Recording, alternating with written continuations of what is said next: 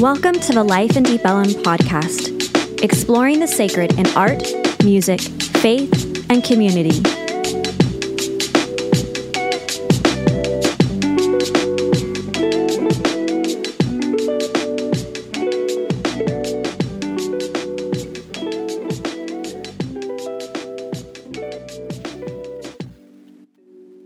Hi, I'm Marcel.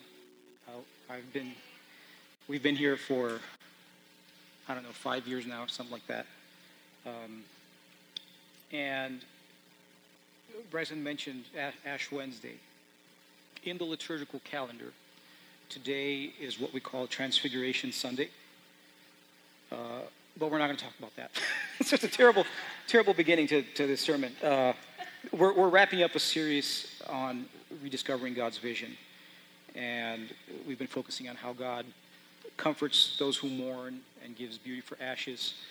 And there's a 3-verse sequence in Isaiah 61, one of the OG Old Testament prophets, that says, if you want a Bible, raise your hand, someone will get a Bible to you. You can just pull it up on your phone or just listen. The Spirit of the Lord God is upon me because the Lord has anointed me. He has sent me to bring good news to the oppressed, to bind up the brokenhearted, to proclaim liberty to the captives and release to the prisoners, to proclaim the year of the Lord's favor and the day of vengeance of our God, to comfort all who mourn. And verse 3, which is kind of our focus today, to provide for those who mourn in Zion, to give them a garland instead of ashes, the oil of gladness instead of mourning, the mantle of praise instead of a faint spirit. They will be called oaks of righteousness, the planting of the Lord to display his glory. So basically, instead of a bad thing, you get a good thing. We're done. That's the text. Isaiah is bringing good news. And today I want to focus on the implications, the commitments of that good news for the way we live. Basically, that's it. And I want to begin by kind of messing up Isaiah a little bit, or letting Isaiah mess us up.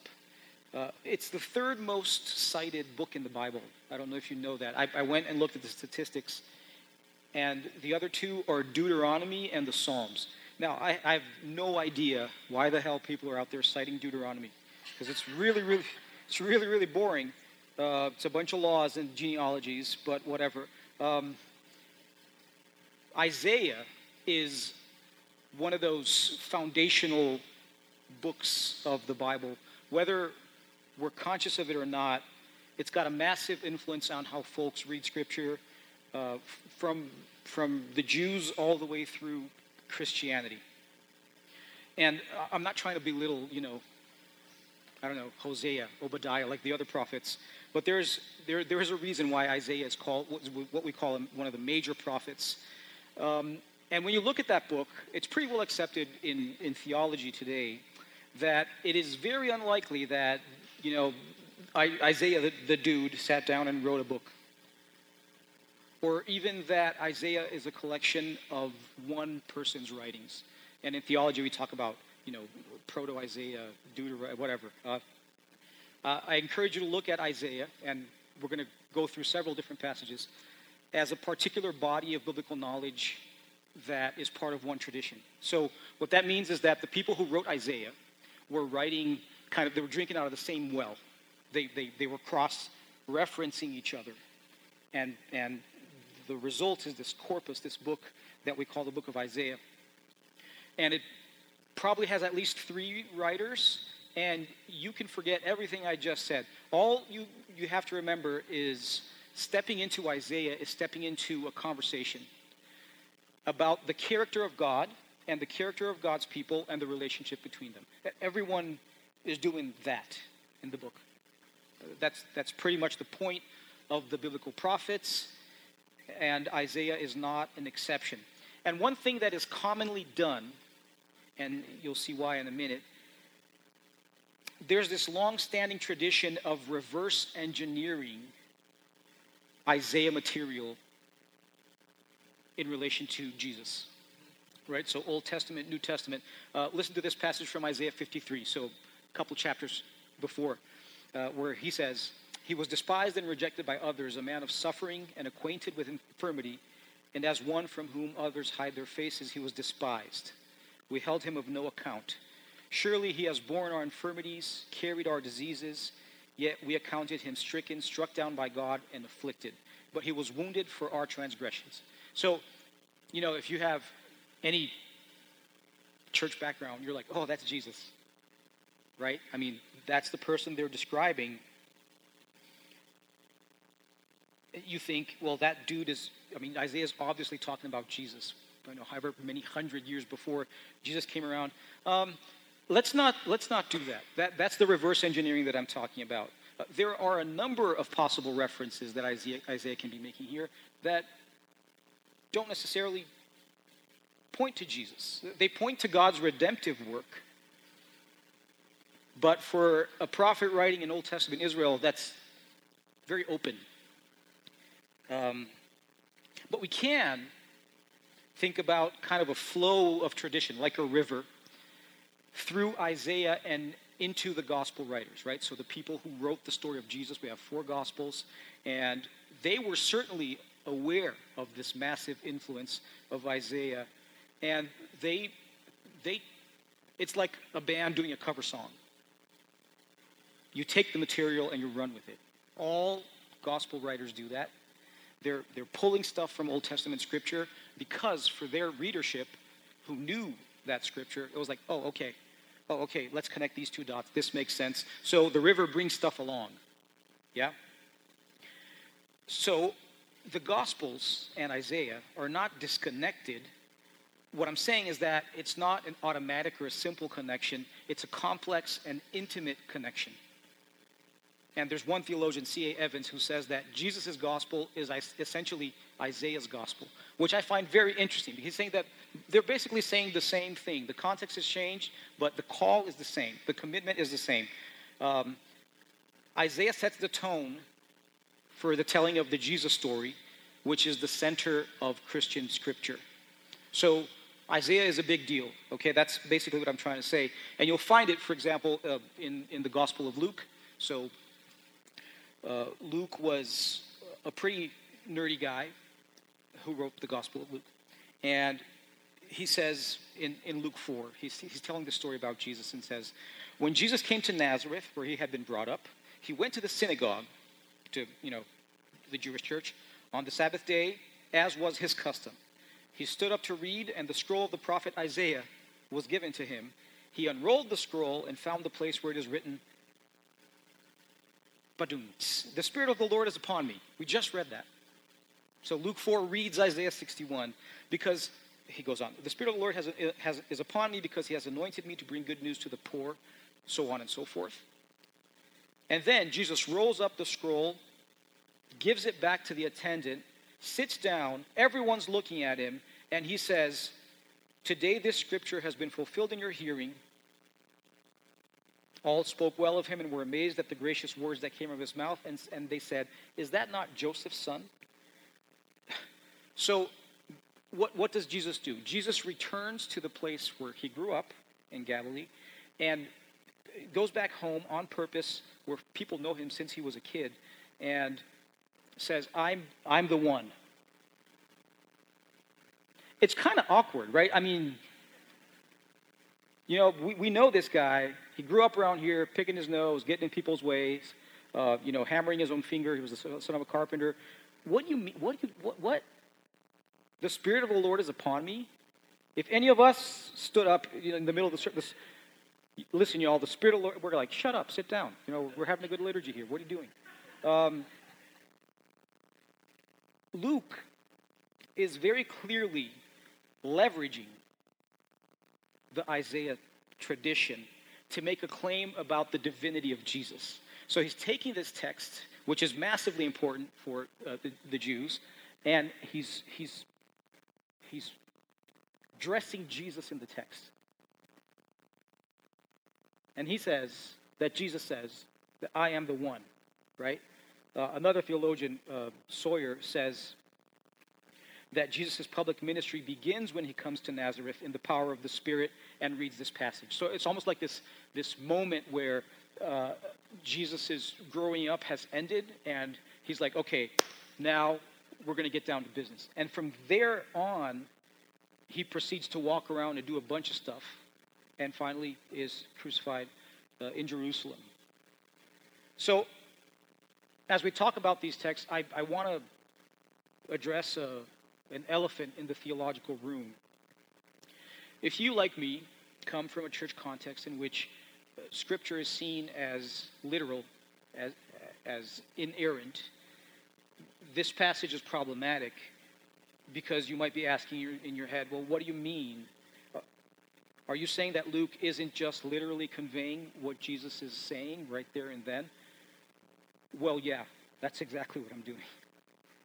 It's not like there was a stenographer recording Jesus' every word, like an intern walking around or someone following him around with an iPhone. Jesus, can you say that again? There's a little bit of wind. We didn't really get what you said. Can you repeat? That's not how that works. The gospel writers are connecting this incredible Jesus person to long-standing expectations that Israel had about salvation. A bad thing for a good thing. It's like Luke is saying, pay attention because this Jesus is the embodiment, the incarnation of your expectations. This Jesus does come from God. And the connection that Luke makes here is not just about the person of Jesus, but also, and this is really important for us, about the mission of Jesus. What is he doing here? And he leverages Isaiah 61 to clarify who Jesus is and what he's doing walking around, telling cryptic parables, healing people. So these broad expectations about God and about deliverance and about redemption, about salvation, about restoration are personified in this Jesus. And that's what Luke is pointing to with Isaiah 61. So let's unpack the images and try to understand what the text is telling us. And it's like I'm using Luke 4 as a lens, and I'm reading Isaiah through that lens. And I promise we'll get to a point where, the question, what are we doing? Hopefully we'll go somewhere with that. So there's two things that Isaiah likes as a metaphor. He likes to talk about God and God's people as a marital relationship. And he likes to talk about gardening, like trees and plants and whatnot. And we see that in the text that we read at the beginning. Oaks of righteousness, the planting of the Lord, that kind of thing is really common in the book of Isaiah. And it's imagery that's used kind of throughout the book between writers, which I find very interesting. If Isaiah was written by three people, they're all obsessed with gardening. I said they're drinking from the same well. And there's one passage in Isaiah 5, we call it the Song of the Vineyard. So way early in the book, and that passage is interesting. I will sing for my beloved my love song concerning his vineyard. So there's that marital relationship and the gardening thing. My beloved had a vineyard on a very fertile hill. He dug it and cleared it of stones and planted it with choice vines. He built a watchtower in the midst of it and hewed out a wine vat in it. He expected it to yield grapes, but it yielded rotten grapes. And now, inhabitants of Jerusalem and people of Judah, judge between me and my vineyard. What more was there for me to do that I have not done in it? When I expected it to yield grapes, why did it yield rotten grapes? So, Isaiah 5 is a story in which everything that can go wrong does, and everyone is screwed at the end. Great news. Great job, Isaiah. And he goes on to say, I will make it a wasteland, and it shall not be pruned or hoed, and it shall be overgrown with briars and thorns. God is pissed, y'all. But you see, the metaphor is there, the garden thing, right, and the relationship thing. There's a connection of images between Isaiah 5, Isaiah 61, Isaiah 55, Isaiah 53. Like, you could go on and on and on about these connections and nerd out if you want to. But there's a contrast. And one theologian, Rebecca Hayes, says that the vineyard owner in Isaiah 5 is disappointed because the garden does not yield fruits of righteousness. But the garden in chapter 61 contains righteous oaks, right? Oaks of righteousness. So, a bad story becomes a good story. It might take you 50 plus chapters to get there, but a bad story becomes a good story. In Isaiah 61, instead of judgment and punishment, the portrait is one of salvation, using the same metaphor that he used before to depict a broken relationship, a reversal of the imagery, right? And what I want to invite us to do with Luke is, in that contrast, a bad story into a good story, place Jesus right in the middle. Right in the center of that flip, of that inversion, is the person of Jesus. And I want to refer to two African theologians, Mary, I don't know how to say their names, Obiora and Favor Uroko. They're from South Africa and Nigeria. And what they say is that the three verses in Isaiah that we read, verses 1, 2, and 3 of Isaiah 61, outline the person of redemption and the mission of redemption. So it's who does it and what is done. And they say that the Spirit of the Lord, right, that's how the passage starts, the Spirit of the Lord is upon me.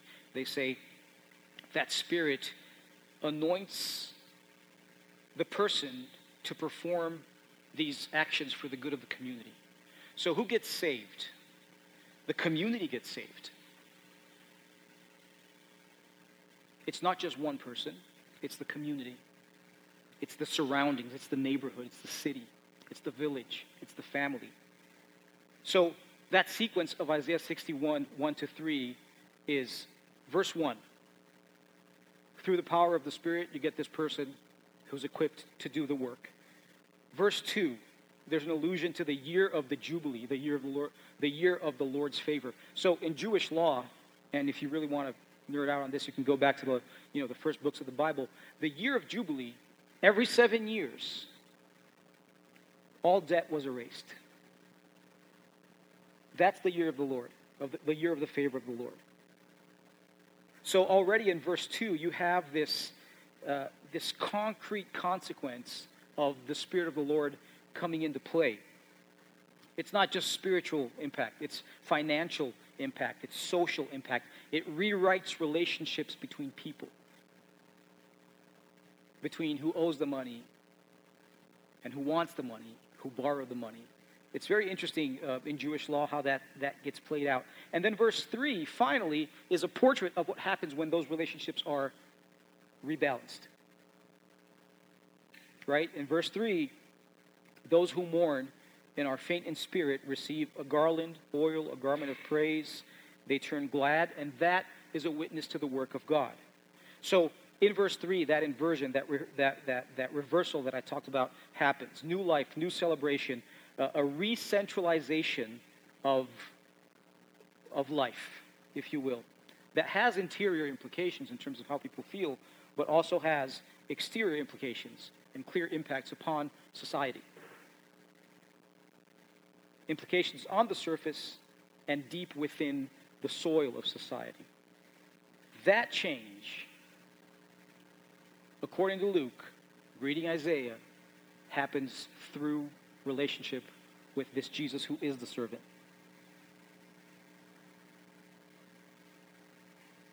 So Jesus is at the center. And I kept thinking about this as I was writing the sermon. Jesus at the center of it all. Right? He kind of like sits in the middle of the room of this whole dynamic. Okay? So we've seen how Luke and Isaiah are connected. We've seen how Luke leverages a tradition of Scripture to explain who Jesus is and why that matters. But how do we kind of connect to that story? And I know today's sermon is a lot of like theological heavy lifting and whatnot, so I want to get straight to the point and say that reading Isaiah 61 through the lens of Luke 4 catapults the commission to mission to our own lives. What do I mean by that? There's a term that we use called holistic mission. Now, Christianity is really good at infighting, right? We're really good at splitting. We're really good at telling everyone that we're right and they're wrong. We're really good at starting new churches because we're going to get it right this time, and that never seems to happen. By the way, I'm totally a pessimist. But you get what I'm saying, right? We're really good at bickering. We're really good at infighting. And one of those constant quibbles is between these different views of what mission is, right? One view is that mission is basically getting people to pray the sinner's prayer and say, oh, okay, now I understand Jesus is my Savior, I accept him in my heart. Good, you're going to heaven, that's it, it's spiritual. There's this other track that says, no, Christian witness is about feeding people. It's about righting social wrong. It's about fighting for the cause of, the oppressed. And holistic mission takes a kind of, not an either-or approach, but an and approach to those things, and says that transformation is something that happens within us, but it also happens around us. It is embodied. It has to do with the way we live, with the way we treat people, with our ethics.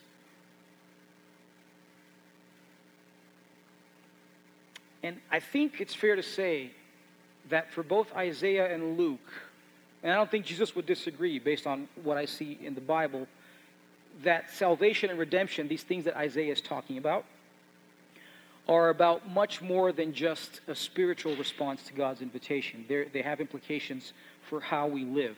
And I really like, there's another theologian, N.T. Wright, who says, the fact is that sin and evil constitute bad news in every area of life on this planet.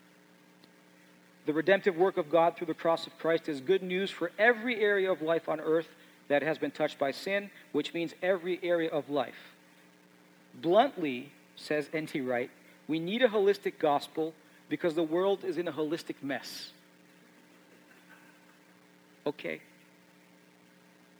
We need a holistic gospel because the world is in a holistic mess. I don't know about you, but that's how I feel. The environment's a mess. Relationships are a mess. It's just all a mess, y'all. Again, try not to be a pessimist here, but it's getting hard. But if N.T. Wright is right, and evil touches every area of life on this planet, that means that the project of restoration that Isaiah is talking about also touches on every aspect of life on this planet. It touches on the environment. It touches on your relationship with your boss and your employees, your co-workers, your family. It touches on the way you spend your money, the way you drive. And that happens through us. And that's the implication. One way to read Isaiah 61 is say, cool. So you got this Spirit of the Lord on this person. The person now has this responsibility. Awesome. Thank you. The other way is to catapult that into our own lives and say, you got the Spirit of the Lord on this person that has this mission, and we are partners in that mission. In the words of another theologian called Steve Mason, we need to look at ourselves as servants of the servant. So if Jesus is a servant with a capital S, then we're also servants, with an ethical obligation to live how Jesus lived. We kind of inherit this commitment into our own reality. And then, one might say, well, see, there's the problem, because that's not what I signed up for. Can I just have the personal salvation part and not have to do? You can't. It doesn't work that way. Because sharing in the restoration project of Isaiah, of Jesus, the one that Luke is talking about, it puts you on the books for living that life. All this is a really fancy way to say you can't have your dessert without eating your spinach. And that's what Isaiah and Luke help us to see. Mason goes on. He says, while this expectation was fulfilled in the life and ministry of Jesus, Christians, by definition, are to carry on the gospel legacy. That's what he calls it, by virtue of the eternal covenant they've been awarded. So this relationship works both ways. And he says, to act upon the gospel is as fundamental as proclaiming it, to speak and to do. And we are bound to both. Scripture does not advocate any other kind. Ouch. Scripture does not advocate any other kind. So there you have it. Now, I want to come back at the end of the sermon to the stuff that we're not talking about, Transfiguration Sunday and the beginning of Lent, which is happening this week, right?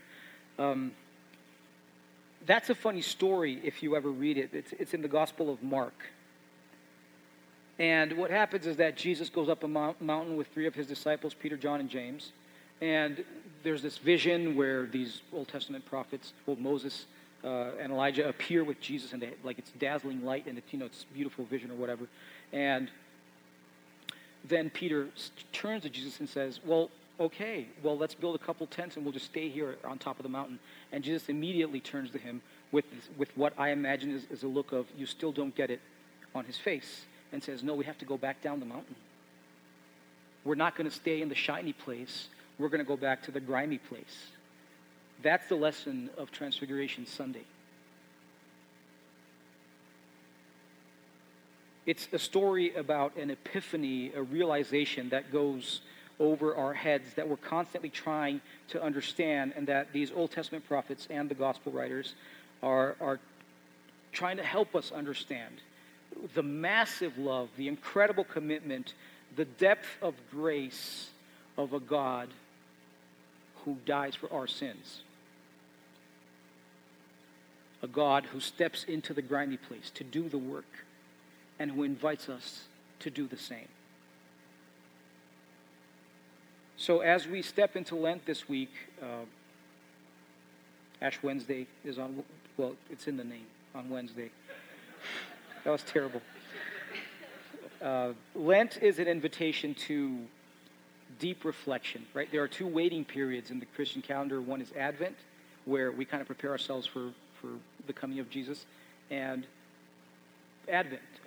Lent, where we prepare for the realization of the story of Jesus, the crucifixion and resurrection.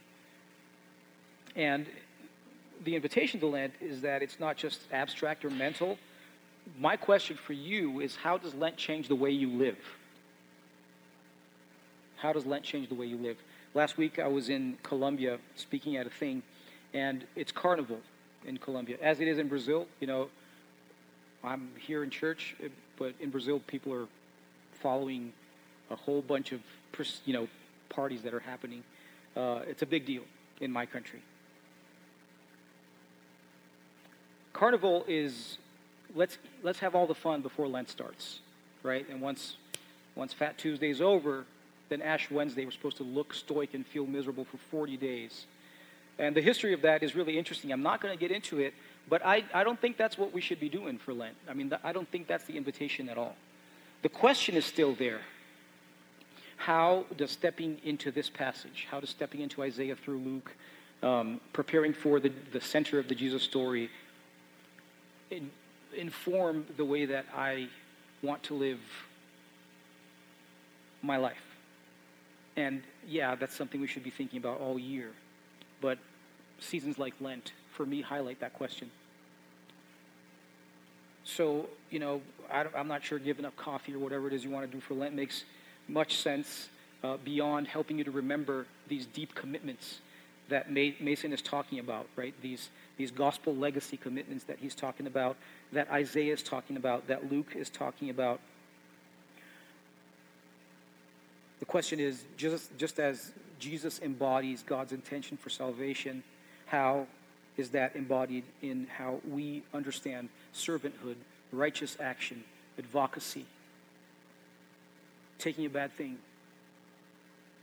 and giving it a good ending? Lent is an invitation to respond to Isaiah's invitation. So I would like you to stand up for our benediction.